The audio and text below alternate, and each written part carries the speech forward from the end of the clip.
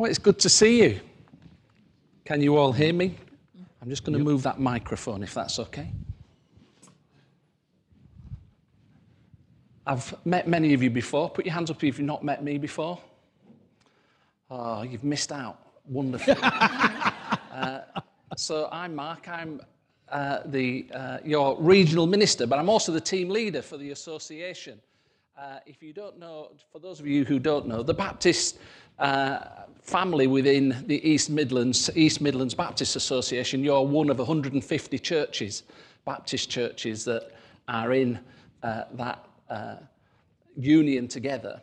And the idea is that we can do some things together to support each other as churches like yourselves, but also to support churches that are struggling in various ways by making grants to them, by sometimes the team like myself going into churches to help churches when they're, like you are, looking for a new minister, or maybe when a church is going through a difficult patch and it needs some help and support, maybe set some vision for the future, maybe wrestling with some issues with their buildings and all kinds of things that we do. But we're there to help and support churches in any way that we can.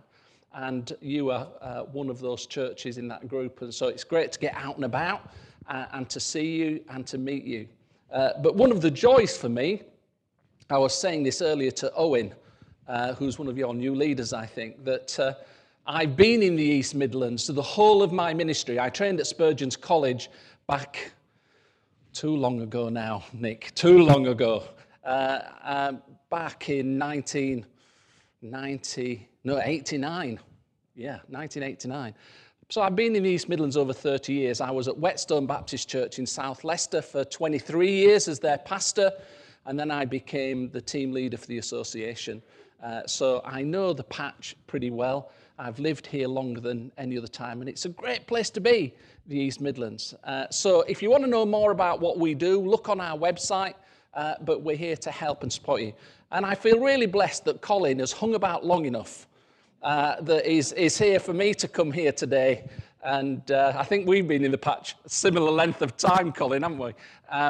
But we thank God for leaders like Colin who've supported you as a church. Pray God for more leaders like that in all of our churches who stand up and do the work that God calls them to. And we're going to be touching on that a little bit later in my message. So let's have a look at this passage together from Genesis 22. I remember sitting my Old Testament theology exam at Spurgeon's College. And I went in for my exam. Am I using this, by the way? That's great. I'll press the first one and then we should see whether there we go. I remember sitting my Old Testament theology exam and I revised certain bits with my partner, went in to the room, sat down, turned the paper over and couldn't answer any of the questions. All my revision that I'd done in certain areas, I looked at the paper and thought, none of it's there. What am I doing here? And I'd already sat, because they used to work as proper in them days, I'd already sat a 3-hour Old Testament history paper in the morning. So this was the afternoon, and I looked at this paper and I thought, well, actually, if I'm honest, I wanted to cry. Because I thought, that's it. I'm going to fail this paper, which will mean I'll have to resit that whole year. So I looked at the paper and thought, well, I'll just have to have a go and just answer the bits that I can answer. Guess at a few bits, you know. And we came out of the exam, and my mate, my study partner, Mick, said to me, that was great, wasn't it? Everything we wanted was in that paper. And I thought, which paper did you see? And I said, I got really upset. I said, no, mate, I think I failed that paper. And I was a bit desperate, really. And then the results came out, and I got a first. It was a miracle of God. It really was. To this day, I don't understand how that happened. And Mickey, my friend, got a 2, and he was not happy with me. And he said, what was all that about? And to this day, I genuinely, But that moment, friends, many of you have experienced those moments where there's a test in front of you and you think, I don't know how to cope with this. Well, this story today is about a great test. And we're going to look at that together. You can imagine the situation. Abraham and Sarah, you know the story if you've read Genesis. They've been longing for a son, and they didn't have a son. And then God miraculously speaks into their lives and promises them a son. But it doesn't happen straight away. 20 years go past until this promise comes to fruition. And by then, Abraham's thought to have been about 100 years old and Sarah about 90. And they named him Isaac because the name Isaac means laughter. And maybe they named him that because they laughed when God said you're going to have a baby. At 70, let alone 90. And maybe they laughed because ultimately of the joy that he brought into their lives. You know, Isaac is a bit older when we come to the story that we're reading today. And it's a dramatic record of a remarkable moment in the life of Abraham. And it's a story without precedent in the Old Testament because God had never demanded human sacrifice. Nobody else had been asked to do this. Can you imagine the confusion of Abraham when God had miraculously provided him with this son so that he had a future and his family had a future? And then God says, now I want you to kill that son. Can you understand? This is an abhorrent demand of God, isn't it? It's awful and it's illogical. It doesn't make any sense. Isaac was the result of God's promise and miraculous intervention. How could God, who had provided him in such a miraculous way, ask Abraham to give him up, to kill him? And what was he going to tell Sarah? How would he face her? I can't imagine the turmoil that was going through his heart as he made that journey to Moriah. It all seemed so improbable, impossible, unnecessary. Why? Why? That question must have pierced Abraham's heart, mustn't it? But we know the answer, because this is like a Columbo movie, isn't it? Who remembers Columbo movies? We know the answer. We know who the baddie is. Columbo always knew who the baddie was. Well, we know that this is a test. It's only a test. Genesis 22 verse 1 tells us God was testing Abraham. Abraham didn't know that. And that's how we have to understand the story in the light of this verse, verse 1, that it's a great test. Do you like facing tests? Any kind of test. My son is a weirdo. He likes sitting exams. I kind of hate that stuff, but he kind of likes it. And as I said, I remember sitting exams at Spurgeon's College, walking into that lecture room with the papers on the desks face down and sitting there waiting to have a look, and the anxiety building, trying to put your pens and your pencils on the desk ready to go. Papers that would decide your future. Exams, tests that would decide your future. But I knew those tests were coming. I knew that exam was coming. I'd been able to revise and work at passing it. But that's not the same with Abraham. He didn't know it was a test. He thought God was being deadly serious, didn't he? And that's often what happens when tests come into our lives, isn't it? We don't expect them. They hit us like an earthquake. They send us into shock. And they maybe make us question where God is. Or maybe make us ask, why, God, are you allowing that? Why, God, are you asking me to go through that? Why, God, did that happen? And these times test our character as Christians, as followers of Jesus Christ. And this story today is all about the testing of Abraham's character. God tested him by asking him to give up the most precious thing in his life. Or in fact, we could put it another way. God was testing what was the most precious thing in his life. Was it his son? Or was it God? The God who had given him his son miraculously. Doesn't take away from the fact that it's a horrible test. Remember, Isaac was more than just a child. I keep stressing this, born to them in old age. He was a child of a miracle.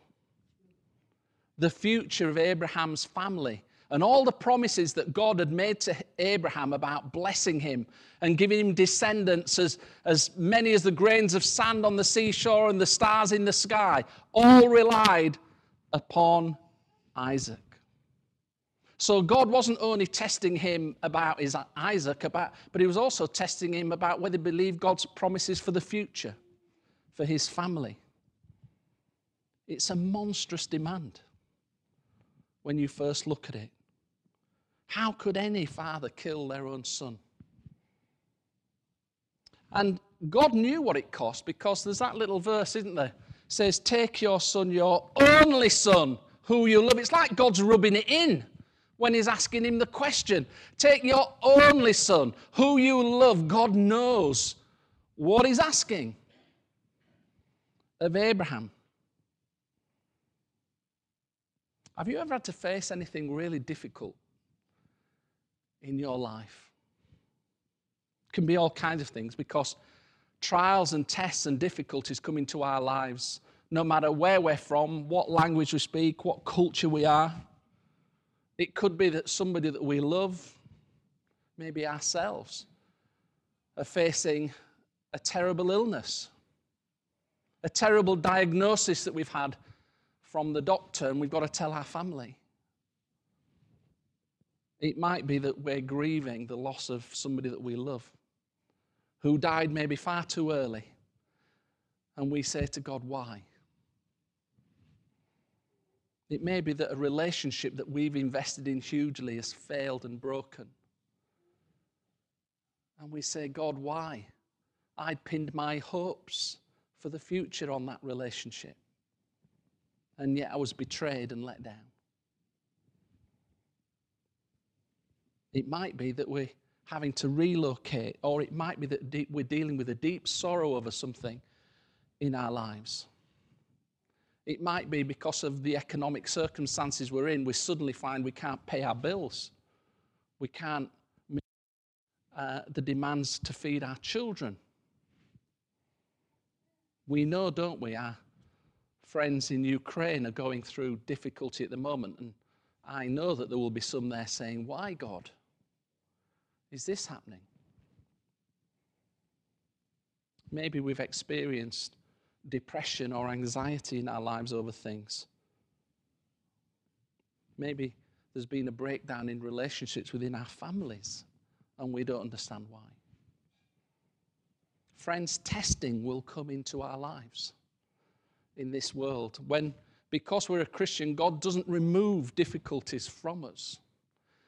I will just stress this. Please don't hear me say all that testing comes from God. It doesn't all come from God.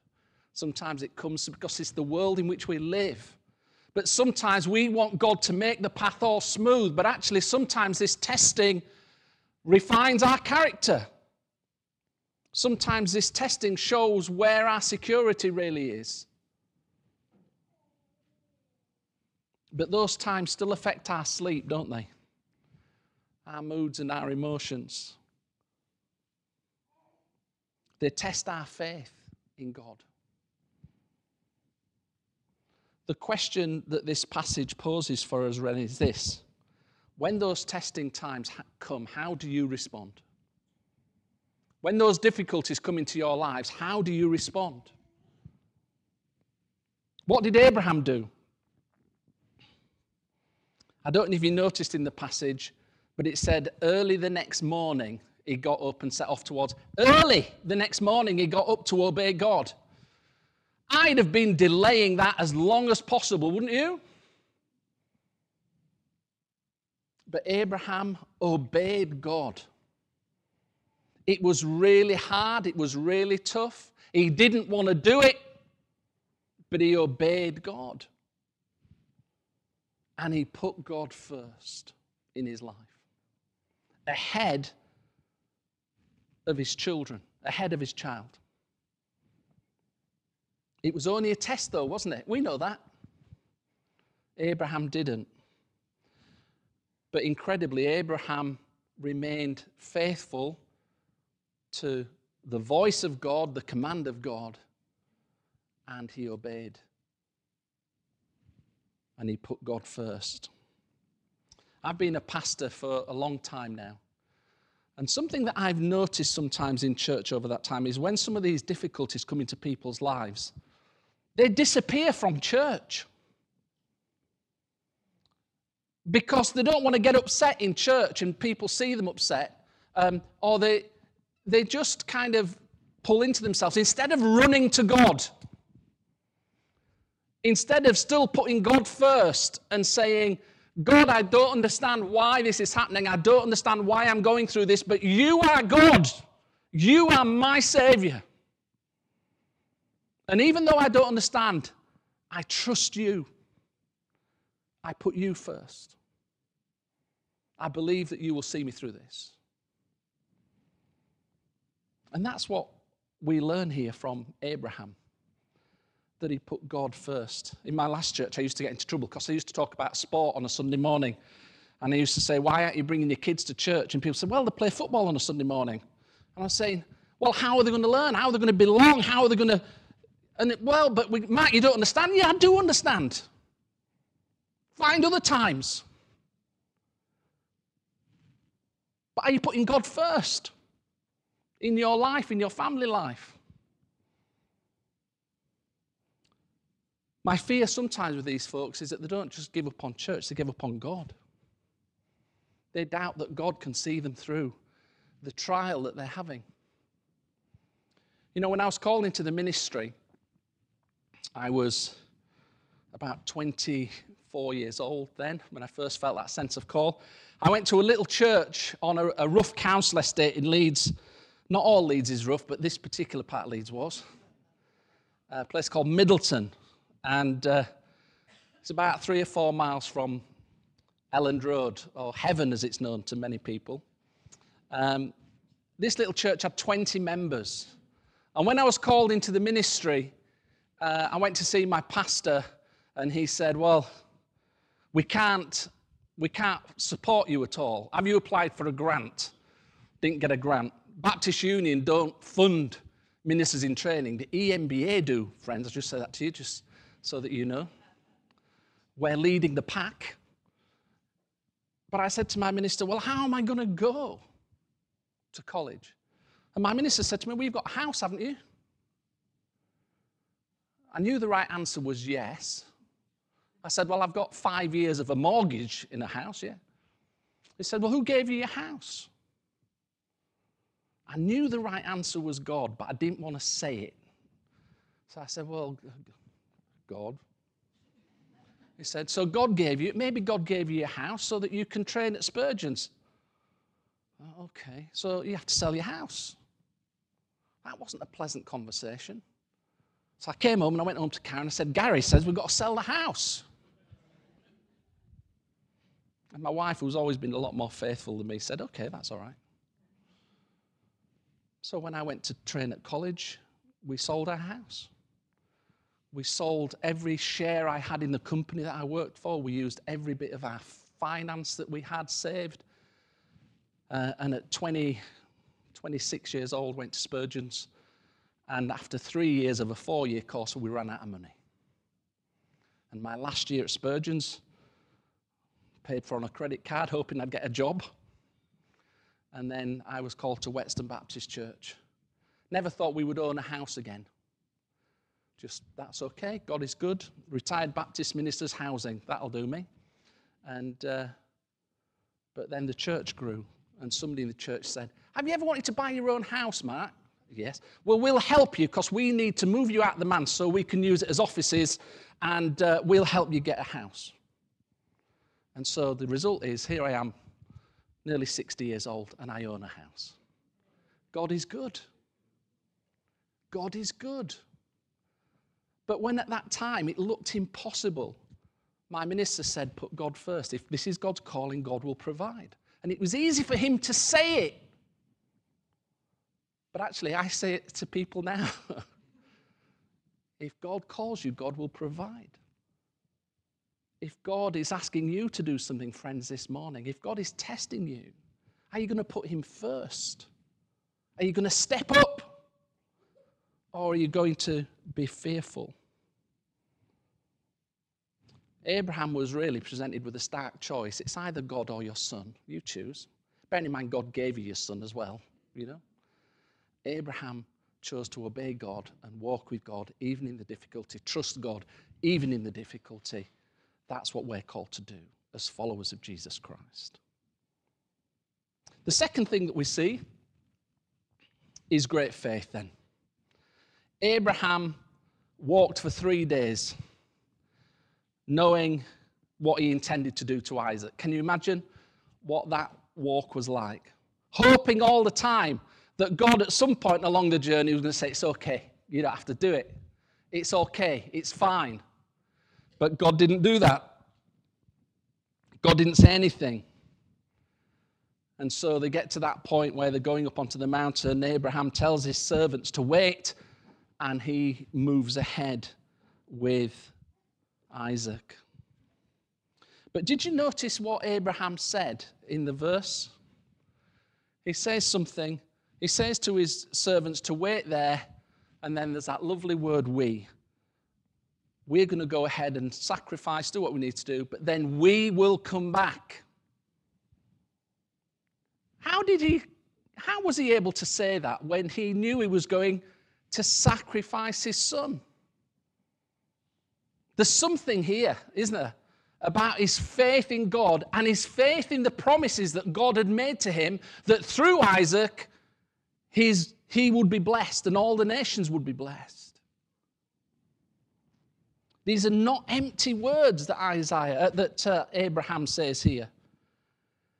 He knew that God had promised to create a nation through his son, and he trusted the promises of God. Hebrews chapter 11 is a great passage of Scripture. It's called the faith chapter, isn't it?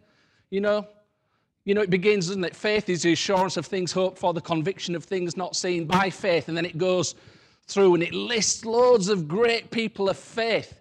Well, I don't know if you've ever noticed, but this story about Abraham is mentioned in that passage in Hebrews.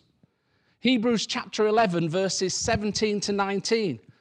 This is what it says. By faith, Abraham, when God tested him, offered Isaac as a sacrifice. He who had embraced the promises was about to sacrifice his one and only son, even though God had said to him, it is through Isaac that your offspring will be reckoned. Listen to this. This is the bit. Abraham reasoned that God could even raise the dead, and so in a manner of speaking, he did receive Isaac back from the dead. These verses tell us that Abraham, he was willing to go with Isaac because he believed God so much. His faith in God was so strong that he believed that God could even raise Isaac from the dead should he sacrifice him so that his promises could be fulfilled. Do you get that? Are you still awake? You still with me? Such was his faith in God that God could even allow him to kill Isaac and God would raise him from the dead. And we know God can raise people from the dead, don't we? Here we see New Testament faith in the Old Testament, I think. This was a test then, not of obedience. It was a test of Abraham's faith. Faith in God. Faith in the promises of God. Faith that God is in control, even when the future is uncertain, even when all seems lost, even when everything is really difficult, that God is in control? Do you have that kind of faith, friends?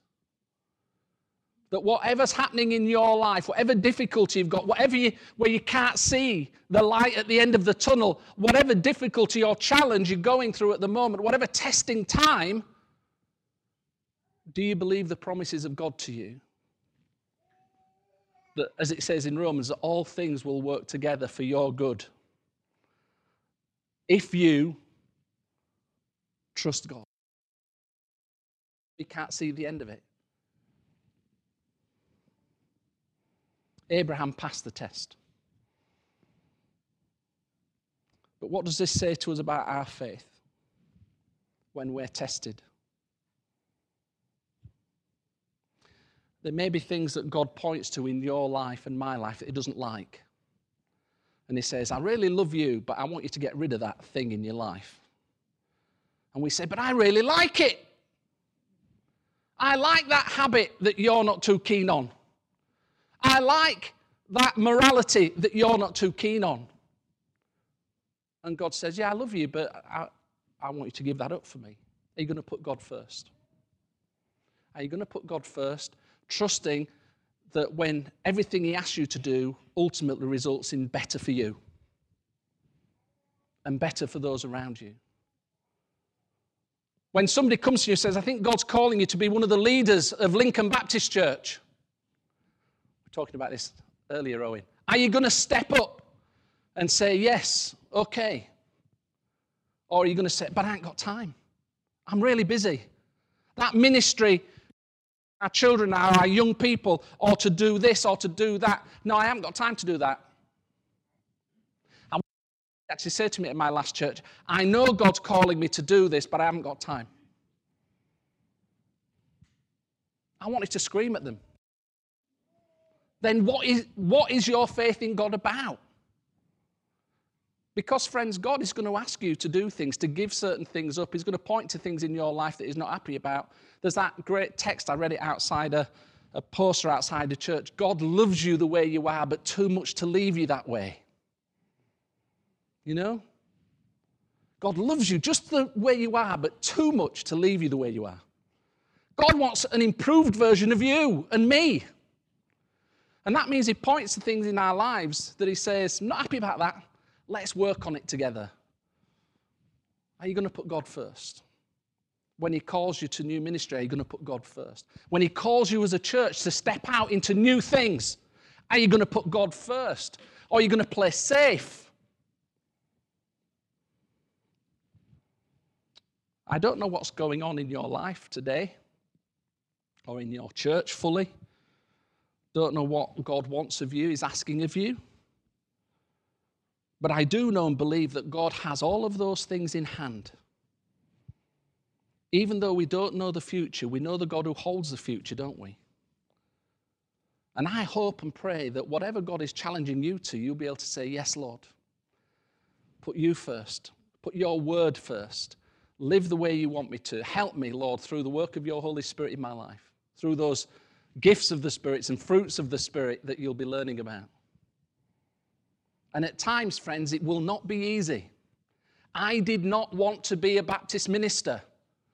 I had a great job, worked in the jewelry industry. I traveled to Venice and Milan and Rome. I loved it. And God said, I want you to give all that up and go to Spurgeon's College and work for about a third of your salary. And you'll love it, Mark. And I said, no, I won't, Lord. And I tried to run away. And eventually, by God's grace, I said yes. God owes me nothing. I've had the best life. Best life. I'm still having it. Last bit. We're running out of time. We see a great God. This was a test. God never intended Abraham to sacrifice his son. Remember that the words of Isaac when they were walking up the mountain. He said, maybe he was getting a bit worried. He was looking around at the wood and everything. He said, where's the sacrificial lamb? And Abraham says some wonderful things. As he says, God himself will provide. the lamb for the sacrifice. How prophetic of that for the future.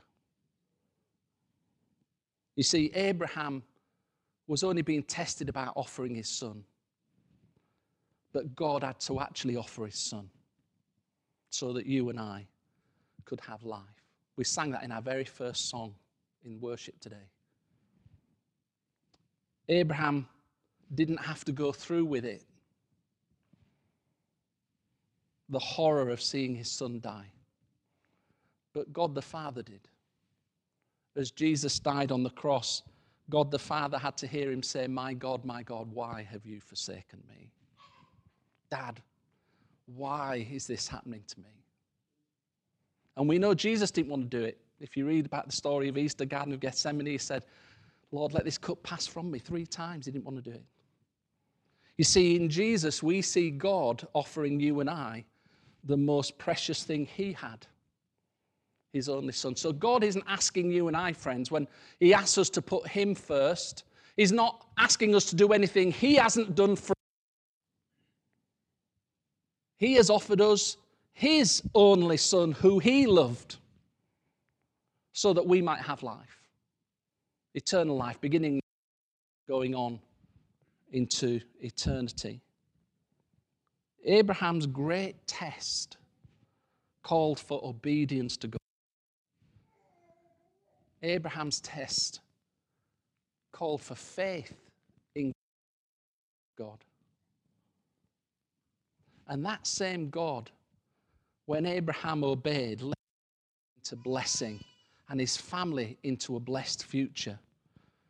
Friends, the tests and the difficulties that come into our lives call for us to, at times, renew our obedience and our faith. Despite all else, to stand and say, when all our family say to us, how can you believe in God when this is happening? To say, because God is my God, and I believe his promises to me.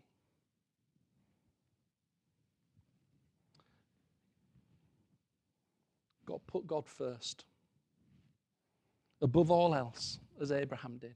That's my encouragement to you today. As individuals, as in a church, put God first. Whatever you're facing, put God first. Keep God first. One of the great struggles of my life is to try to keep God first ahead of my 2 children and my wife, who I love passionately and I would give my life for. But I know that I'm a better father and I'm a better husband when I put God first in my life. That means I'm better for them. Friends, if you want to be a good father, good mother, good parent, good grandparent, good friend, good member of this church, put God first. Obey his teaching, what he asks of you. And then he'll lead you into blessing. I remember that verse, Romans 8:28. And we know all things God works for the good of those who love him and who have been called according to his purpose. Believe that. Hold on to it. Even in the difficulty, believe that God has the best for you in his heart. And demonstrate that faith that results in blessing. Let's pray together. Lord, I don't know the congregation here individually, every one of them, but I know that there will be people here this morning who are going through difficult times. I don't know what those times may be. Maybe they've shared that with somebody, or maybe they've kept it into their own heart quietly, but Lord, you know. Lord, I ask this morning, would you draw near to each one? And when those times of testing come, if they're happening now, or if they're going to come to us in the future, in the coming days, Lord, would you help us in those times of testing not to turn our back and say, why, Lord? But to turn to you and say, why, Lord? But to turn to you and say, Lord, I trust you. I can't see the answer. Lord, I'm in pain and I'm hurting and I'm confused.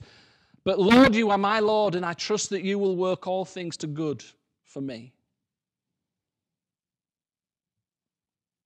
But Lord, we ask that you would just be with those who are going through difficulty this morning. We ask you would be with the people of Ukraine, and particularly our brothers and sisters in Christ in Ukraine, as they don't understand what's happening. Lord, may your sovereign will be done, we pray, in this world. But Lord, we bring our focus here. May your sovereign will be done in this church. And Lord, might we put you first as a church and see you lead us into blessing. Lord, we say you are a great God and we love you. Amen.